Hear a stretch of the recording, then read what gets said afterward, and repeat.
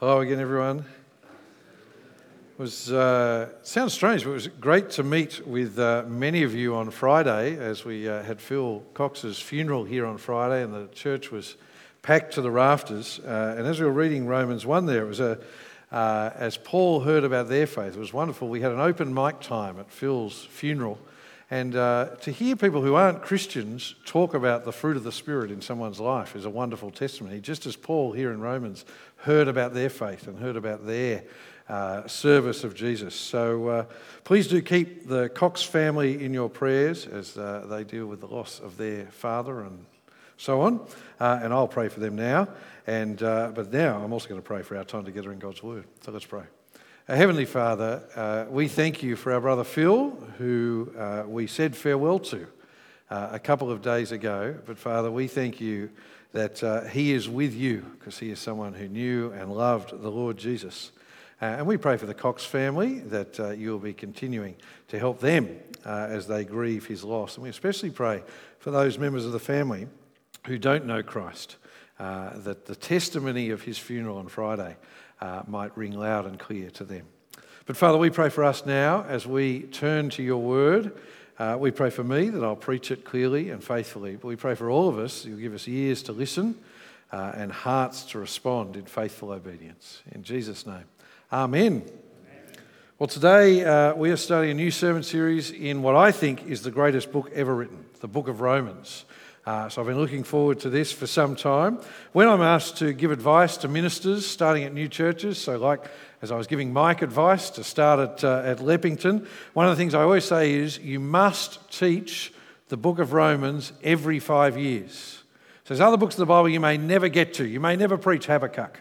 You may deal with Hosea once in a blue moon, but you must teach the book of Romans every 5 years. It's that important to the Christian's diet that you have to come back to it time and time and time again.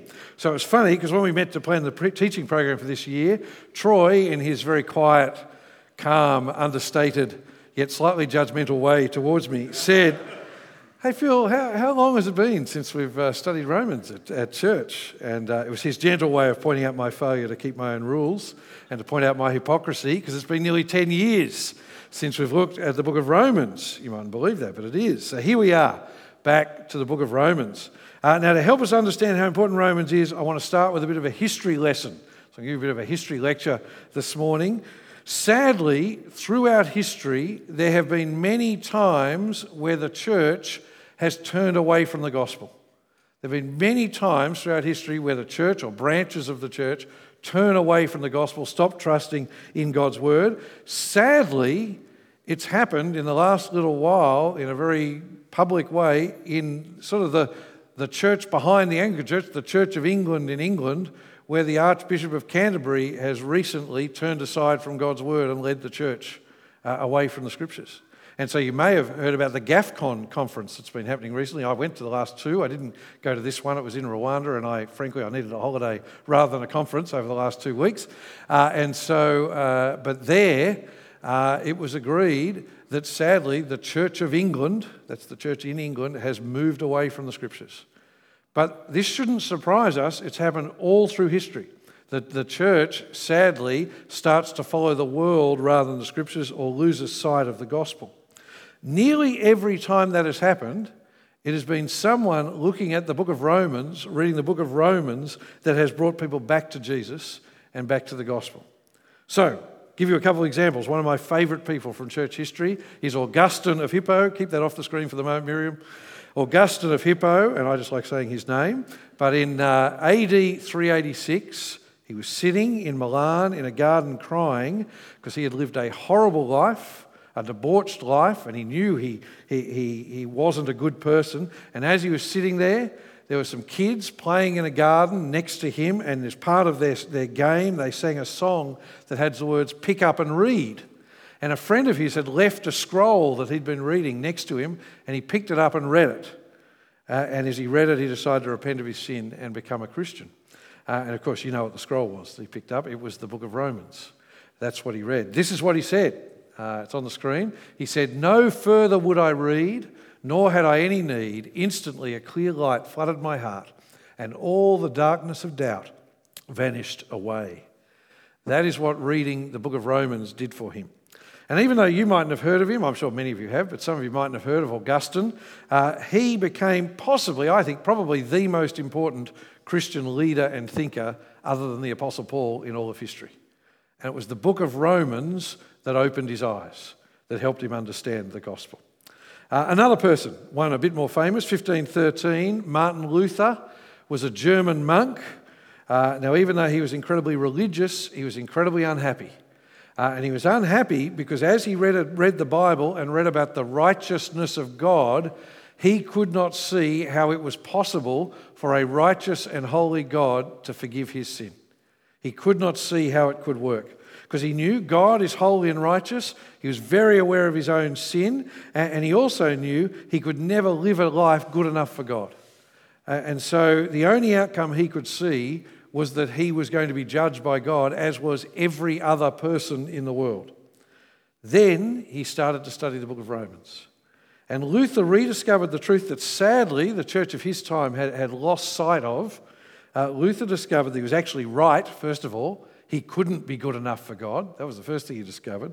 Going to Mass, saying prayers, all of that didn't deal with his sin. The thing he discovered, though, was that he was made right with God not by works, but by grace. Grace alone. And he discovered it was by faith alone, in Christ alone, that he could be made right with God. And Martin Luther then went on to probably become the second most important Christian thinker and leader, other than Augustine and the Apostle Paul before him. And again, what was it that drove that? Was understanding this book of Romans that we're studying this term.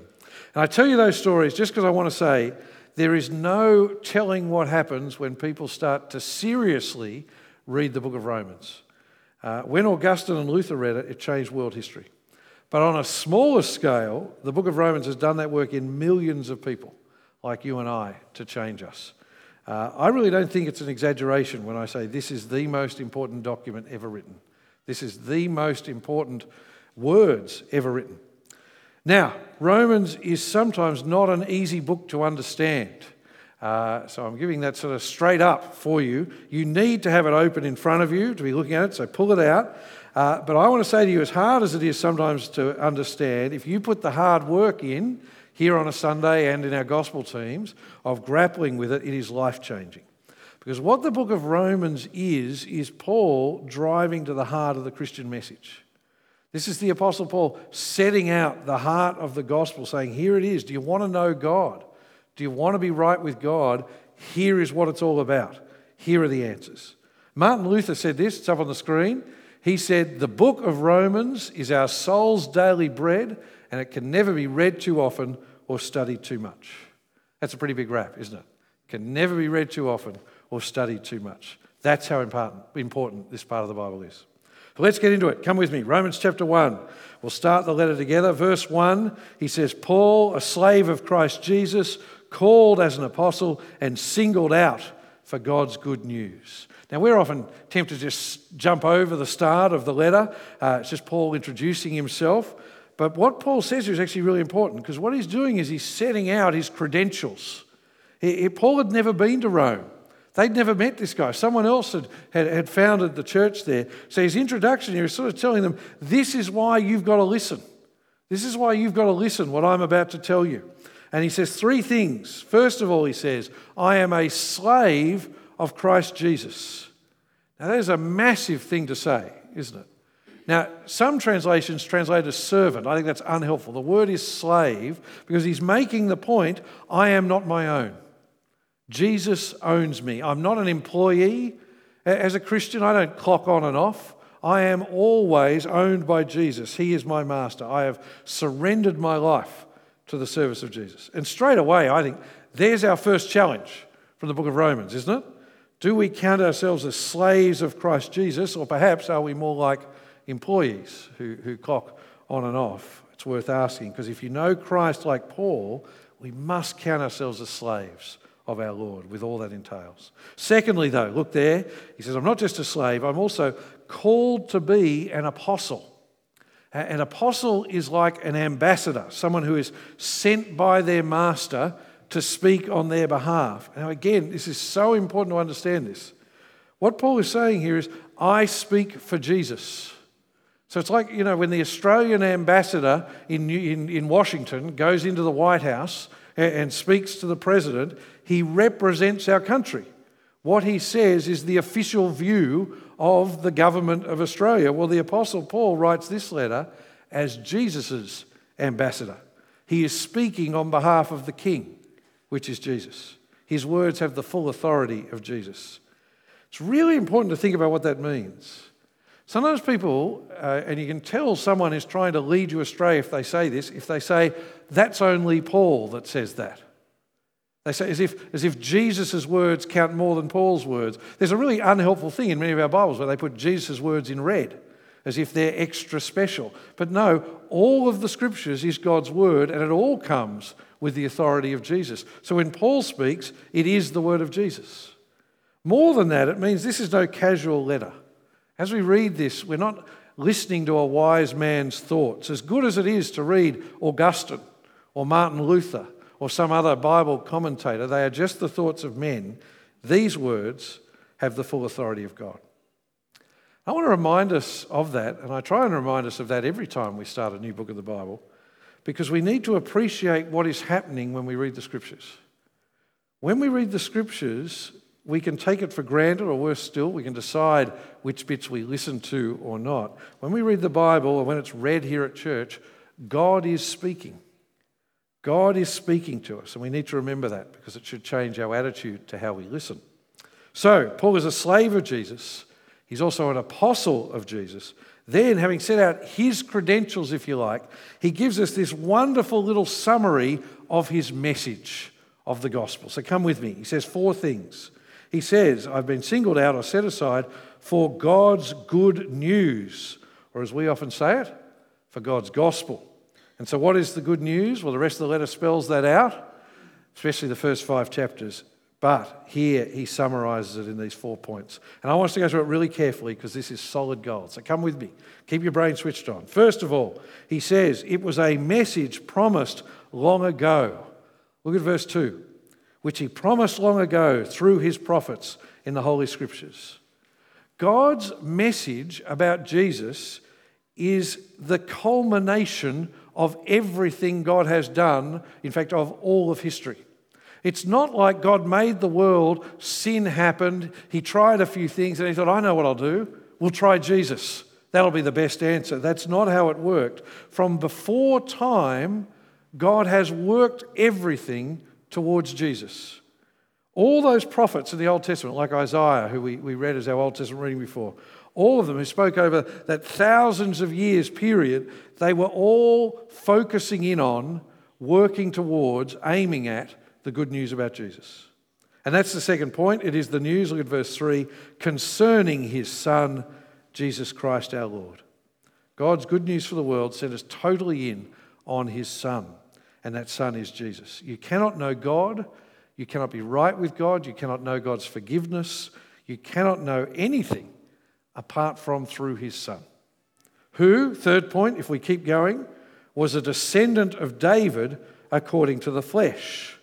We know he's the Son of God, but according to his human nature, Jesus was a real human being, flesh and blood, but he was not just any human being, he was descended from the great King David.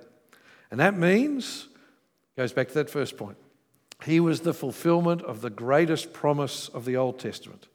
He was the one descended from David who had come to be the Saviour of the world. He was the Christ, or the Messiah, or the anointed King who God had promised would come to establish his kingdom forever. But then more than that, look at verse 4, and who has been declared to be the powerful Son of God by the resurrection from the dead according to the Spirit of holiness. Jesus was not just a king, he was not just a man descended from David. When he rose from the dead, or more correctly, when God by his Spirit raised Jesus from the dead, God was making a declaration to the world. Once and for all, God was saying, this is my Son. Here is the one. Here is the King. Here is the answer to everything. This is the one I have declared to be the Lord of all. Death cannot hold him down. He is the powerful Lord of the universe. So in that first couple of verses there, just look back over it again. just from there, verses 1 to 4, Paul is saying that's the good news. I feel like that's a summary of everything. That's the good news. That's the gospel. It is about this man, Jesus, who is God's promised king. But more than that, he is God's son. He has God's seal of approval, if you like, and I declare him to be Lord of all. Those are the facts about Jesus. That is the greatest news ever told. That is the truth of the gospel. But it's interesting, Paul doesn't just want you to know that information. He doesn't see his job as just sharing the good news with people like a newsreader on the TV. He wants a response. He said, it's my job to invite you to respond the right way to that news. That brings us to our next heading, the response the message demands. Come with me to verses 5 to 7. See, what does it mean for you that Jesus is the Christ? What does it mean for you that Jesus is God's Son, the Lord of all? What does that require from you? Look at verse 5. He says, we have received grace and apostleship through him, Jesus, to bring about the obedience of faith among all the nations on behalf of his name. So you see what he wants? He wants all the nations, that is, not just his Old Testament people, not just the Jews. He wants all people, Romans and Greeks and Paraguayans and Chinese and all the nations, everyone, to come to know and obey King Jesus. What other response could there be? Think about it. Kings are meant to be followed. Kings are meant to be obeyed. We've lost this. There's the coronation next week in London. And I'm sure that there are some Republicans who won't be watching and some monarchists who will be watching. In the end, I don't care whether you're a Republican or a monarchist, but it doesn't matter what you are. You don't obey King Charles. He's just sort of someone out there. He's got nothing to do with you. That is not the way kings were in the ancient world. That's not the way King Jesus is meant to be. If Jesus is the Lord of the universe, every person from every nation owes him their obedience. But the obedience Jesus demands is different to what we might think. Look there. What's the key phrase in verse 5? What's the key phrase? It's the obedience of faith. Now keep your brain switched on here. What does that mean? What does he mean that he wants to bring about the obedience of faith? I'll give you a couple of thoughts on what it could mean. It could mean that the one act of obedience that Jesus calls for is faith. So the one thing he demands is that we believe in the name of Jesus. That's what Jesus says in John 6. We bring it up on the screen. Thanks, Miriam. John 6:29, Jesus said, this is the work of God, that you believe in the one he has sent. See, the Jews were saying, tell us what we've got to do. Tell us what are these good works we've got to do. And Jesus said, this is the one work, that you believe in the one he has sent, which is, of course, Jesus. Sadly, you meet people who want to claim they're obedient to God because they live good lives, because they do acts of charity, they do religious things, but the one thing that God actually demands of them, they won't do. They will not turn and believe in Jesus as the Lord of the universe who died for them and rose for their justification. So sad, isn't it? People want to present their obedience to God as if somehow they can earn God's favour when they just will not do the one thing God actually demands, which is believe in Jesus. That's one option, that the obedience of faith is just that the act of obedience is to believe. Another option for what Paul means here is that he wants to see an obedience that flows out of faith. So other translations, if you've got another translation there, it might say this. Say, the obedience that comes from faith. And that certainly fits with what Paul is going to say in the rest of the book of Romans, that a true and living faith will always lead to a changed life. It's what the book of James teaches, isn't it? A faith without works is dead. This idea that don't tell me you trust in Jesus if it doesn't lead to obedience. Now, both of those understandings are true to the rest of Scripture. But I think the point he's making is more subtle. I think he's just making the point you just cannot separate those two things. You just can't separate obedience and faith, faith and obedience. They go together like a horse and carriage. To believe that Jesus is the King is to live a life that now obeys him as your King. Because you don't believe he's the King if you don't try and obey him. Later in the letter, Paul is going to explain how it is by faith alone that we're made right with God.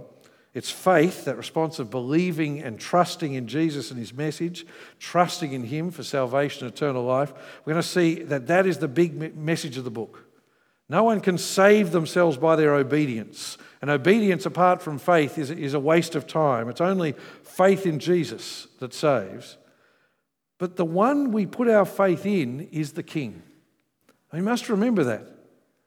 To trust him, to follow him, is to obey him. You can't separate. You can't say, I believe in Jesus, but I don't want to live for him. It just doesn't work that way. You can't claim to have one without the other. Christopher Ash, in his little commentary, he puts it like this. It's up on the screen, or it's coming up. He says, the obedience of faith means bowing the knee in trusting submission to Jesus the Lord. I think that captures it. The obedience of faith means bowing the knee in trusting submission to Jesus the Lord. That is what Paul wants to see in every person in the world. It's what he wants to see in us as we read this book of Romans. It's why he wrote it for us. That's what the gospel is meant to produce. Bowing our knee in trusting submission to our Lord. Well, let's go on in the passage. Shake yourself off. As I said, it's hard work in the book of Romans. Shake yourself off. Remember at this point, the Apostle Paul had never been to Rome. So you know when he writes other letters, how he talks about his visit to them, whether it's to Corinth or whether it's to Ephesus or that sort of thing. He didn't know these people. He didn't know anything about them, but he'd heard about them, which is actually a wonderful theme of the Scriptures. When people become Christians, the world notices it. Do you notice how many of Paul's letters he starts off, and people heard about your faith? People heard about your love. People heard about your hope. People talk about it because when people are gripped by the gospel, it changes them. And people notice they have different priorities. They have a different focus in life. And so once Paul heard about these Christians in Rome, what did he do? He couldn't help himself. He prayed for them. And in particular, he prayed that he might have the chance to get to Rome to encourage them. Just look from verse 8. He says, first, I thank my God through Jesus Christ for all of you, because the news of your faith is being reported in all the world. For God, whom I serve with my spirit in telling the good news about his Son, is my witness that I constantly mention you, always asking in my prayers that if it is somehow in God's will, I may now at last succeed in coming to you. Now, I would love to go to Rome one day. I've never been to Rome. I would love to go to Rome. If any of you want to buy me a ticket as a gift for your pastor, feel free. I'd love to see the Colosseum. Our slides have got a picture of the Colosseum. I'd love to go there. I'd love to look around, all that sort of things. I'd probably rather go to Paris than Rome, actually. But if you want to buy me a ticket to Rome, I'll go. But if you think about it, when Paul says, I want to get to Rome, if he ever got to that Colosseum, would he be there as a tourist? He's going to have a lion chasing him around inside it. That's what's going to happen to him in Rome. You see, he was not wanting to get to Rome for the joy of it. It would be painful for him to get to Rome. He doesn't want to go for himself. He doesn't want to go see the sights. Look at why he wants to go. Look at verse 11. For I want very much to see you, so I may impart to you some spiritual gift to strengthen you. That is, to be mutually encouraged by each other's faith, both yours and mine. See, Paul did not want to travel to broaden his mind.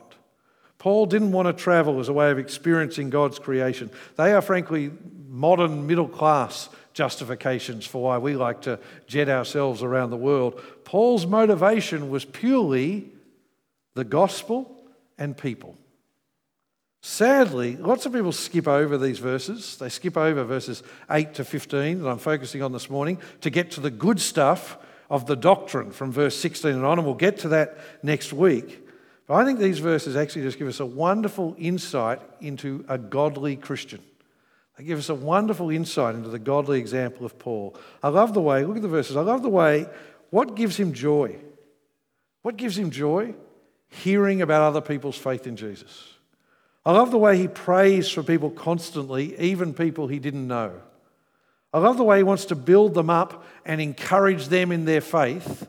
But I also love his humility. You see there how he says, you can be an encouragement to me as well.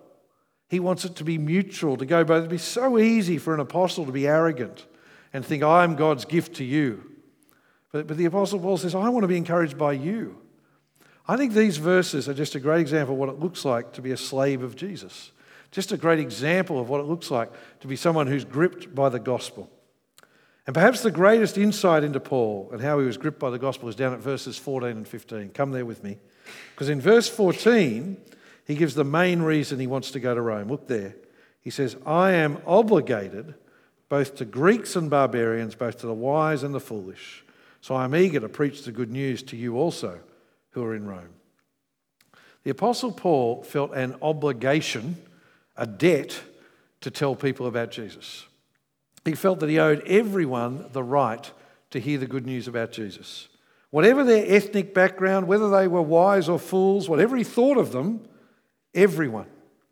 Why did he feel that obligation? Well, firstly, go back to verse 1. Jesus had singled him out for the task. There's the first reason. It was his God-given job, but there's more to it than that. I think this is the sort of obligation that a medical researcher might feel if they discovered a cure for cancer.